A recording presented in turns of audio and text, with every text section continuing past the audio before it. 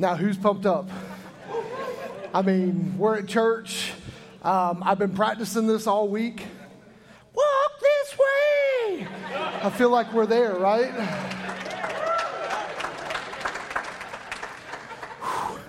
Now, if you've got your Bibles, go ahead and turn to Ephesians chapter 4. We'll get in there here in just a second. I know it's an old school rock song, but the premise actually comes from Ephesians chapter 4.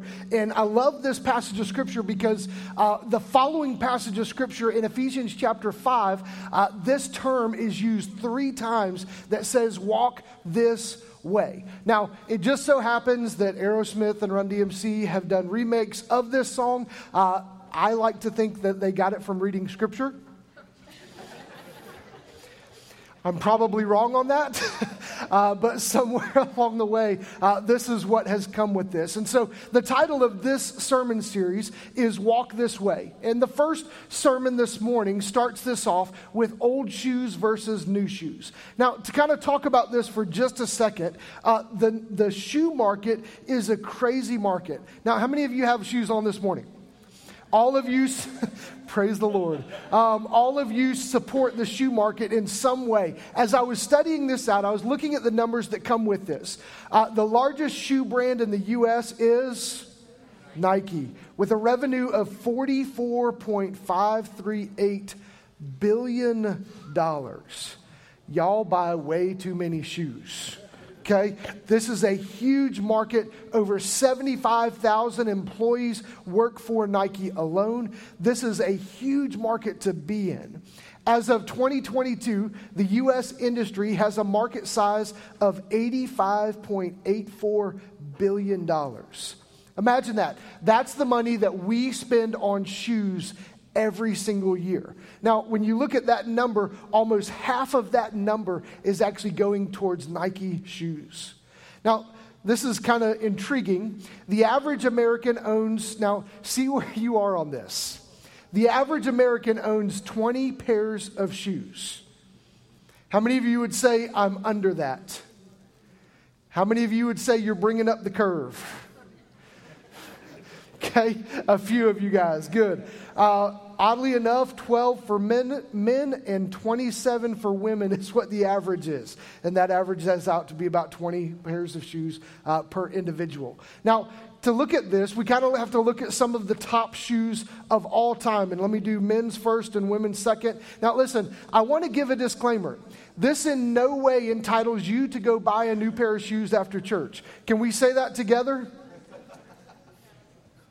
Okay. I'll preach and we'll see how we get. I feel like there were some emphatic no's on this. For the men, it's kind of simple. The first one is the Converse Chuck Taylor All-Stars from 1923. How many of you have owned a pair of these? How many of you are wearing that pair right now? Okay, nobody. Good. The second one is the Adidas Samba from 1950. This is a throwback classic. This is one of the most sold shoes in the world. The third is the Puma Clyde, based on this, out of 1973. The fourth is the Nike Air Jordan 1985.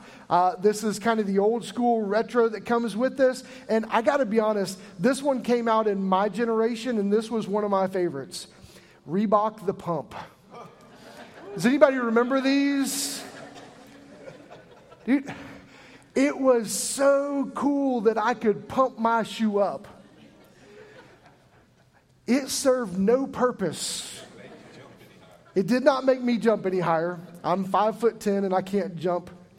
But to me, it was the coolest shoe. How many of you carried around that tool that would release the air all day long in your pocket? Look, this is, I feel like we need to I'm getting to scripture, I promise you, here in just a second. Women's top shoes. Okay, listen.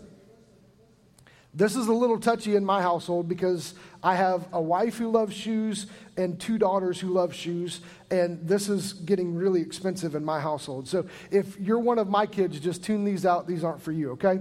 The most desired shoe for women this year was the Golden Goose tennis shoe. If you're not familiar with Golden Gooses, these shoes range from $250 to $500 a pair. and they are weathered and worn before you get them.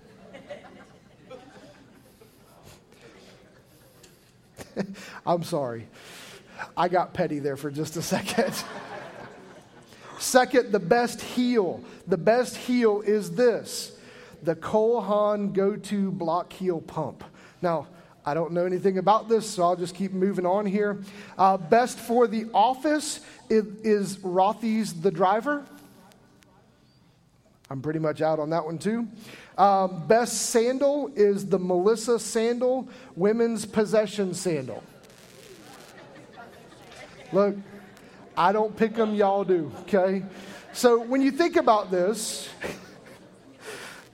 did I do it right, guys? They said put the ugliest ones up there so no wife would want a gray shirt after. Whew. Some guys taking me to lunch this week. So this morning, I bought a new pair of shoes yesterday. Now, I'll warn you, I don't splurge on much, but new Cole Haan's 0 Grands are absolutely the most comfortable shoe that you could ever put on in your life. The current ones that I have on, I've had for 3 years. I can run up and down a basketball court with them. I can get on a softball clay field. I can do anything in these shoes that tennis shoes could do. But it's interesting that I still wore my old ones this morning. And now, these are kind of fancy with the white soles, and I don't really know how I'm going to keep those clean. But those are kind of the new shoe that are kind of involved with my life today. But it's crazy because it takes a little while to get used to a new shoe. Imagine, as soon as you put this thing on, it has to kind of form to your foot. It takes a little while for it to be really comfortable. But you know what's crazy? These old shoes that I've worn for 3 years are so comfortable. It's like they say, "Hey, Jeff," when I put them on. They know where we're going. They know what we're going to do. And it's hard to get out of those things. And it takes this adjustment period to get used to them. But listen, I know what to expect from these shoes. They feel safe for me. This morning, I want to talk to you about a passage of Scripture in Ephesians chapter 4, and we'll start in verse 17, that expresses the new life versus the old life. And this passage of Scripture is an intro and a contrast of what it means to live for God in Christ in a new fashion versus what it means to live in an old way. Now, to clarify this and to have this understanding before we go into this, before we accepted Christ, we were different. Sin ran rampant through our bodies. We gave in to our own selfish desires. And now that we have accepted Christ, something has changed. We have now submitted to Christ, and we begin to live in the fashion and the manner that He tells us to live in.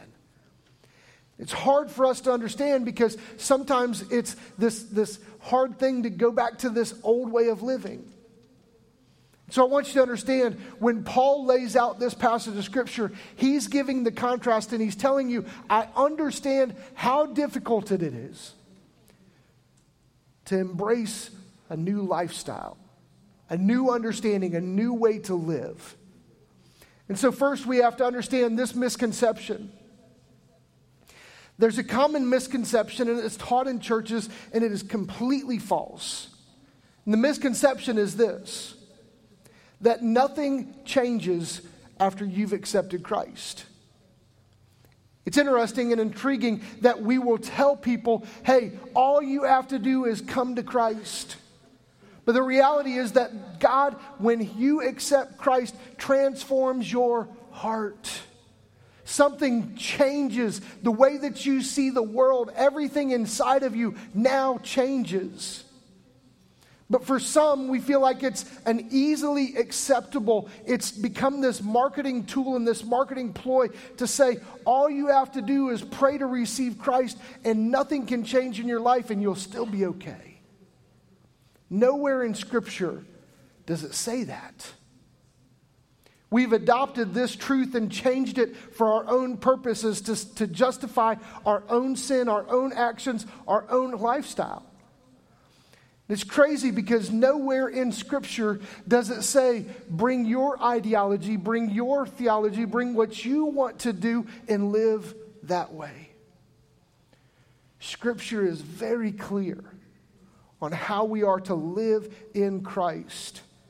And so to identify this in the first sense, we're going to look at the old-fashioned or the old way, the old shoe, if you will.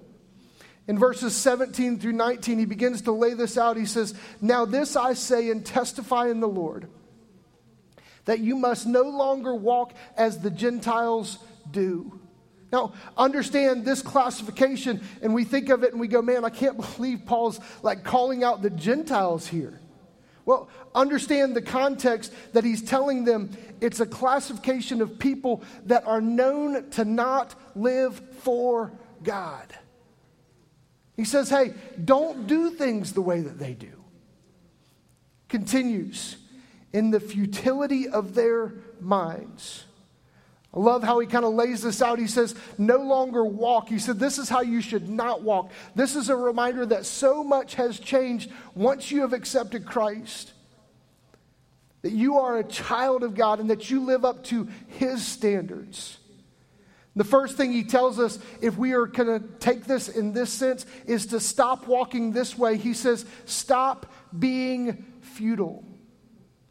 Imagine this. The definition of this is incapable of producing a result. Now, as I was reading through this, it was pretty humbling and pretty revealing to me because I have to evaluate my own life with this. And my prayer and my hope is that I'm not futile in living for Christ. Imagine that we would not produce any result, that we would be ineffective, useless, not successful, and my term on this is pretty much worthless. Look, when we accepted Christ, we should not be worthless. Amen? We shouldn't be futile in what we're doing. Have you ever seen somebody that can spend all the time in the world and accomplish nothing? Now, don't look at them if they're in here. But it's amazing. You go, what did you do all day? I did this, I did this, I did this. Really? Have you ever seen your kid and gone, what'd you do? Oh, I cleaned my room. And then you go in and you're like, no, you didn't. It's crazy how this works. But we do this in our Christian walk, and Paul is laying out to him. He says, don't be futile. To understand the culture, and listen, this culture describes us a ton. They were known for being in Ephesus, this island, this place where tons of transient people would come through.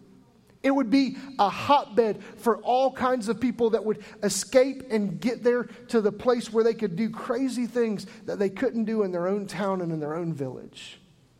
There's a pagan temple of Artemis, that was known for every wicked and vile sexual practice that was out there. A lot of times we try to think that this is new, but this has been going on continually throughout Scripture and throughout history. So imagine the temptation to entice them back into sin. I want you to understand, when we are tempted and we are enticed and when we begin to give in to sin over and over and over again, it rules us futile, ineffective, utterly useless and worthless.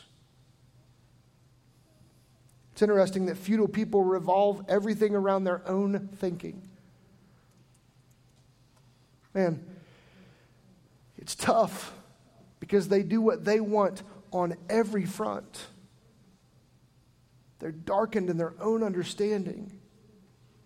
The next thing he tells us in Ephesians chapter 4 and verse 17, he says the futility of their minds, and he says they are darkened in their understanding, alienated from the life of God because of the ignorance that is in them. Now, I got to be honest, this one cuts a little deep sometimes. But he's telling them, stop being ignorant. The definition for this term in this context is spiritually uninformed.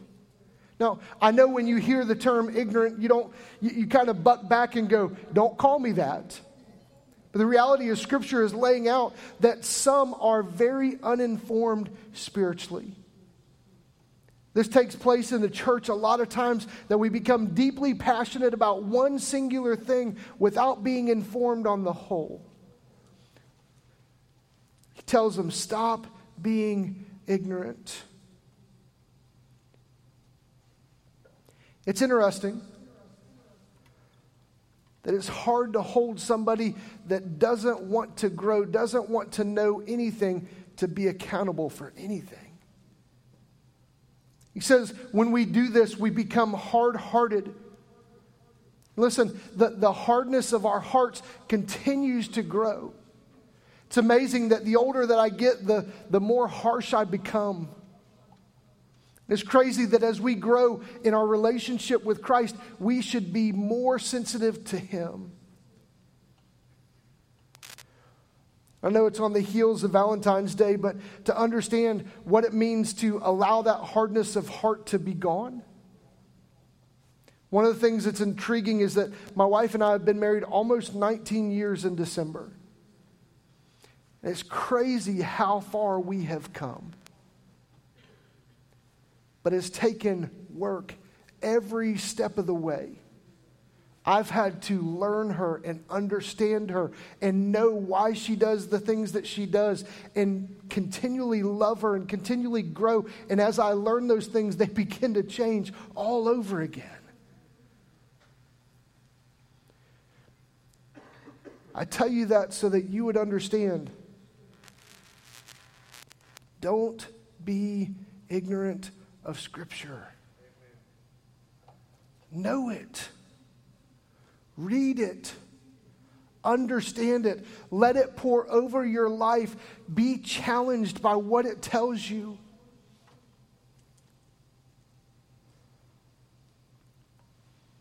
He continues with this passage of Scripture. He says, they're darkened their understanding, alienated from their life of God because of their ignorance that is in them due to the hardness of their heart. And then the results of this is they have become callous and have given themselves up to sensuality, greedy to practice every kind of impurity.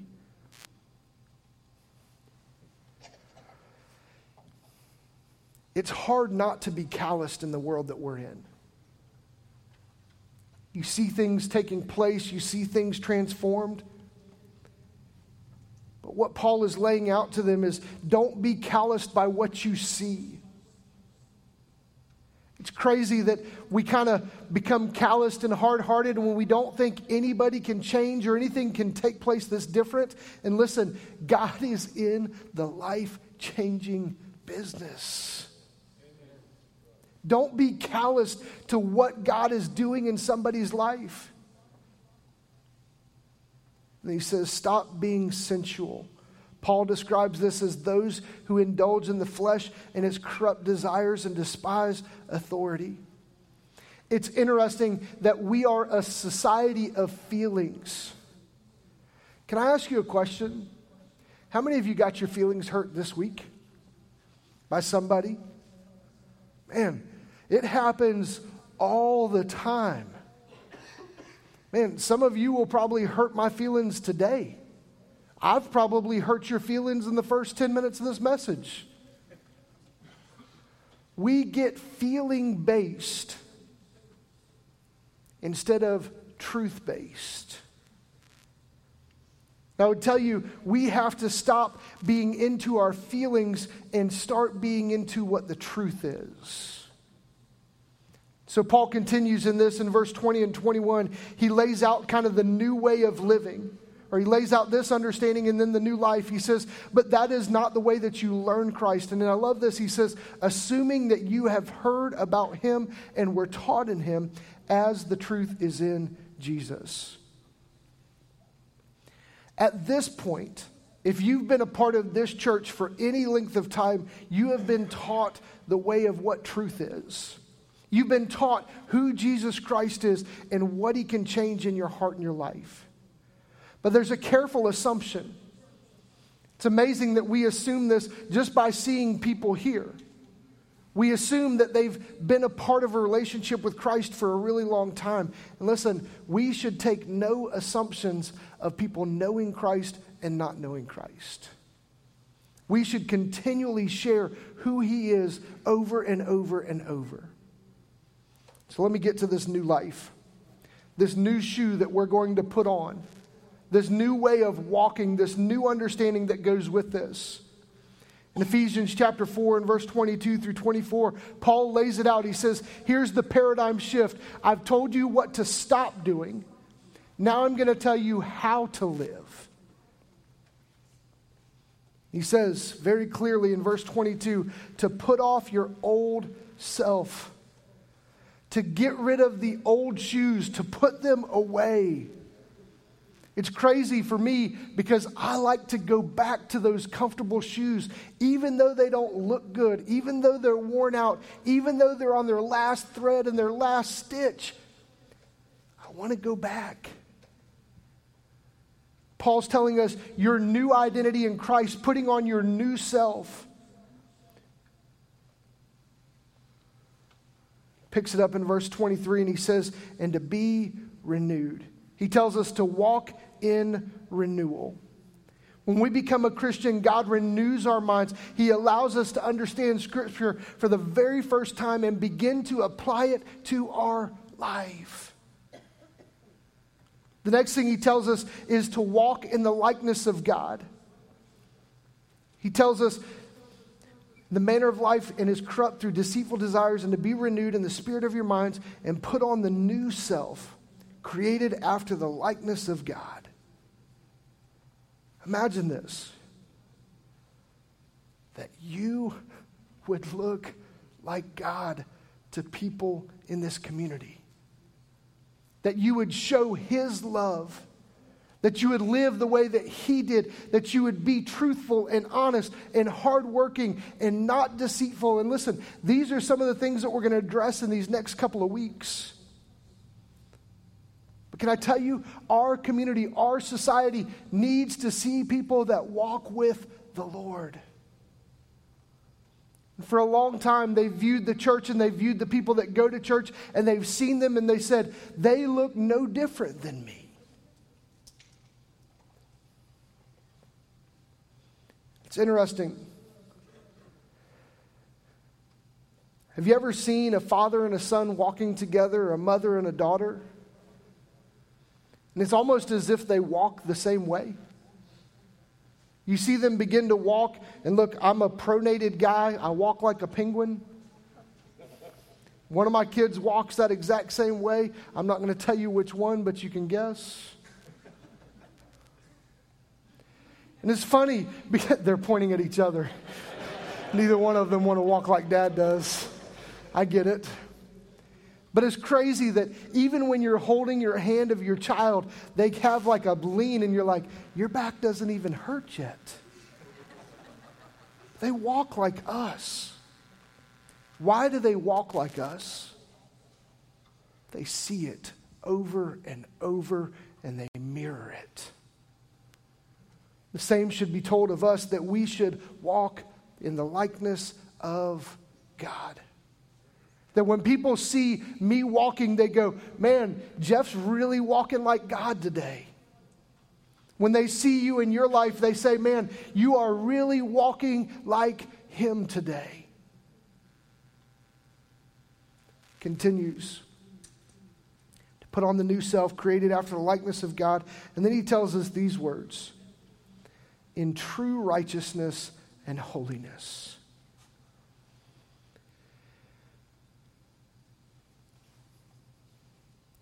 To walk in righteousness is to walking the right way. It's amazing how many times we're faced with doing things the wrong way or doing things the right way. And you say, well, Jeff, how do you know what's right? Easy. Scripture lays it out for me. It's very, very, very clear in what the right way of doing things is and what the wrong way of doing things is. You say, well, isn't this subjective? No, it's not. Well, you don't understand my situation. I don't, but God does. You go, wait a minute. Who are you to tell me what's right? I'm not. Scripture is. Very clearly.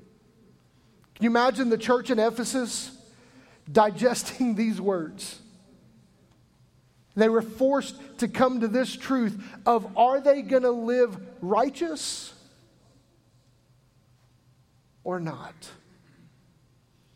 Are they going to put on this new shoe and live this way that Christ has laid out for us? Or are they going to continually go back to the old, comfortable way of doing things? He tells us to walk in holiness, to live set apart. This is what this definition means, that we would be set apart from everything else, that we would be holy. Simple question. How much holiness do you see in other people's lives around you? If you were to say, man, that person is a righteous person, that person lives in a holy fashion, I tell you that this should be the thing that is evident in our lives to other people.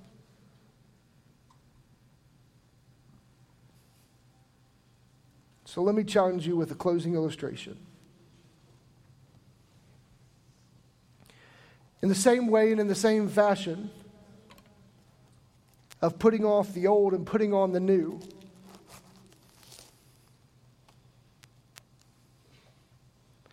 I would tell you it's a lot like this, of taking off the old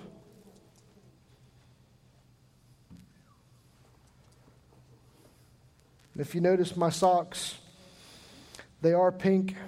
And they say Dad's favorite and it has a picture of me and Carly on them.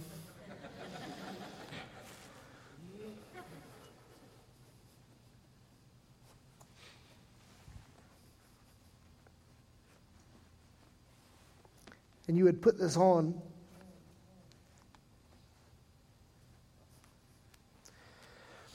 And you would begin to look different from the old.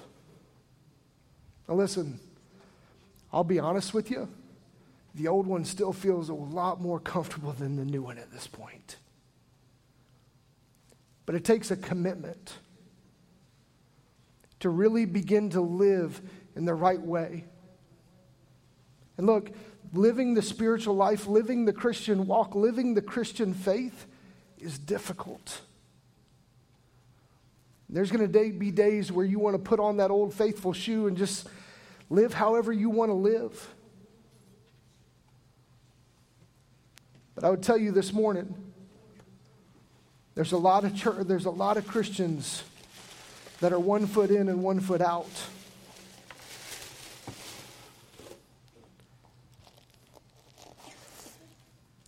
We've got to stop being half-sold into the Christian faith. We've got to stop putting on the new life and this new faith in situations that are really easy for us. And we have to be wholeheartedly committed to what God has called us to do.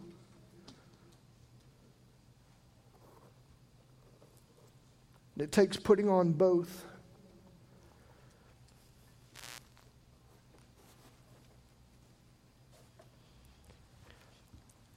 And really being committed to what God's called us to do.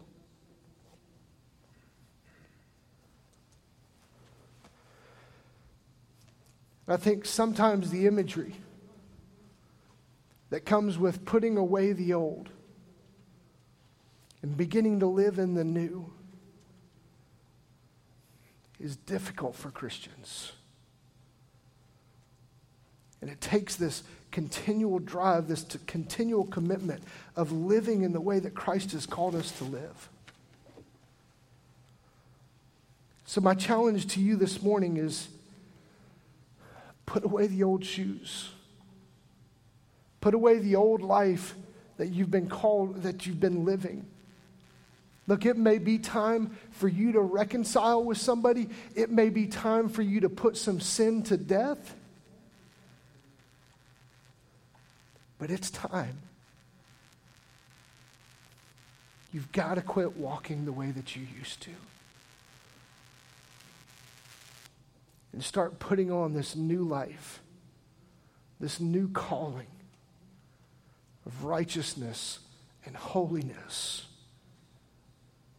And getting rid of the things that are continually drawing you back. My wife will tell you, one of the toughest things for me to do is to get rid of something that I love.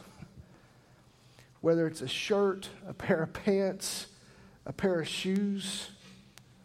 I love wearing the same thing over and over again.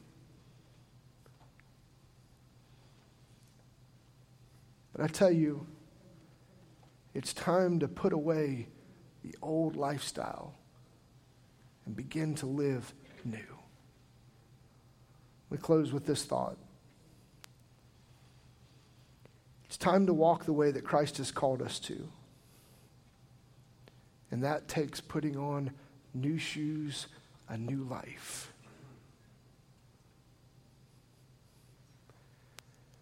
Quit living the way that you're living.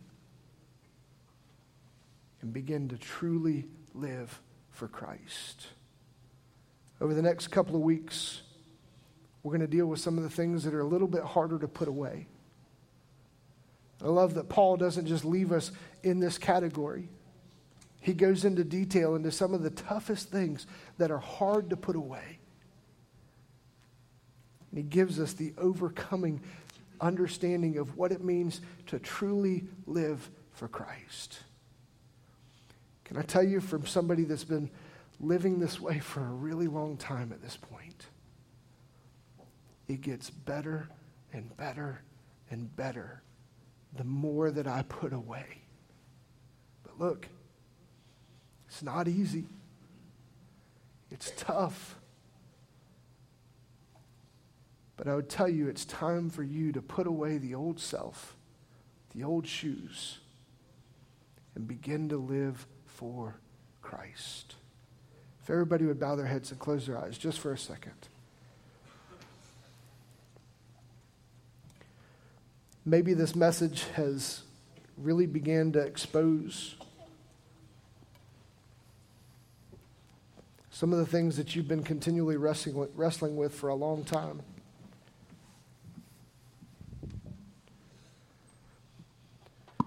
Maybe it's things that you know.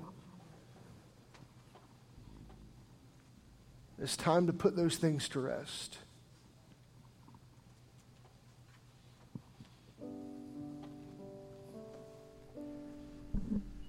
Maybe you don't know or understand what it means to live righteously or to live a holy lifestyle. It's time to learn. It's time to be set apart from the world that is around us. It's time to truly live the way that Christ has called us to live. I would tell you, put the old shoes away, put the old lifestyle away, and begin to truly live for Christ. Dear Father, I come to you humbled and thankful for the way that you love us this morning. We're thankful for not only the scriptures that Paul lays out, but the imagery that he tells us, and he clearly states, walk this way. Don't walk the other way. Walk towards me. Grow in your relationship with me. Become set apart. Become holy. Become righteous. Become founded in truth. Lord, I pray specifically for those that are in this crowd that are set in their ways, that think life is not going to change. Their hearts have become hardened. They're callous to even wanting to change or transform anything in their life. They've given up to it.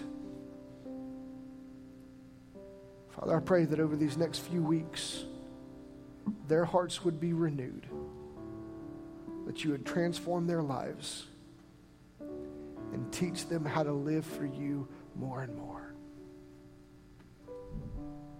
Father, be with us as we put some of the old things away and we transform into the newness and likeness of you.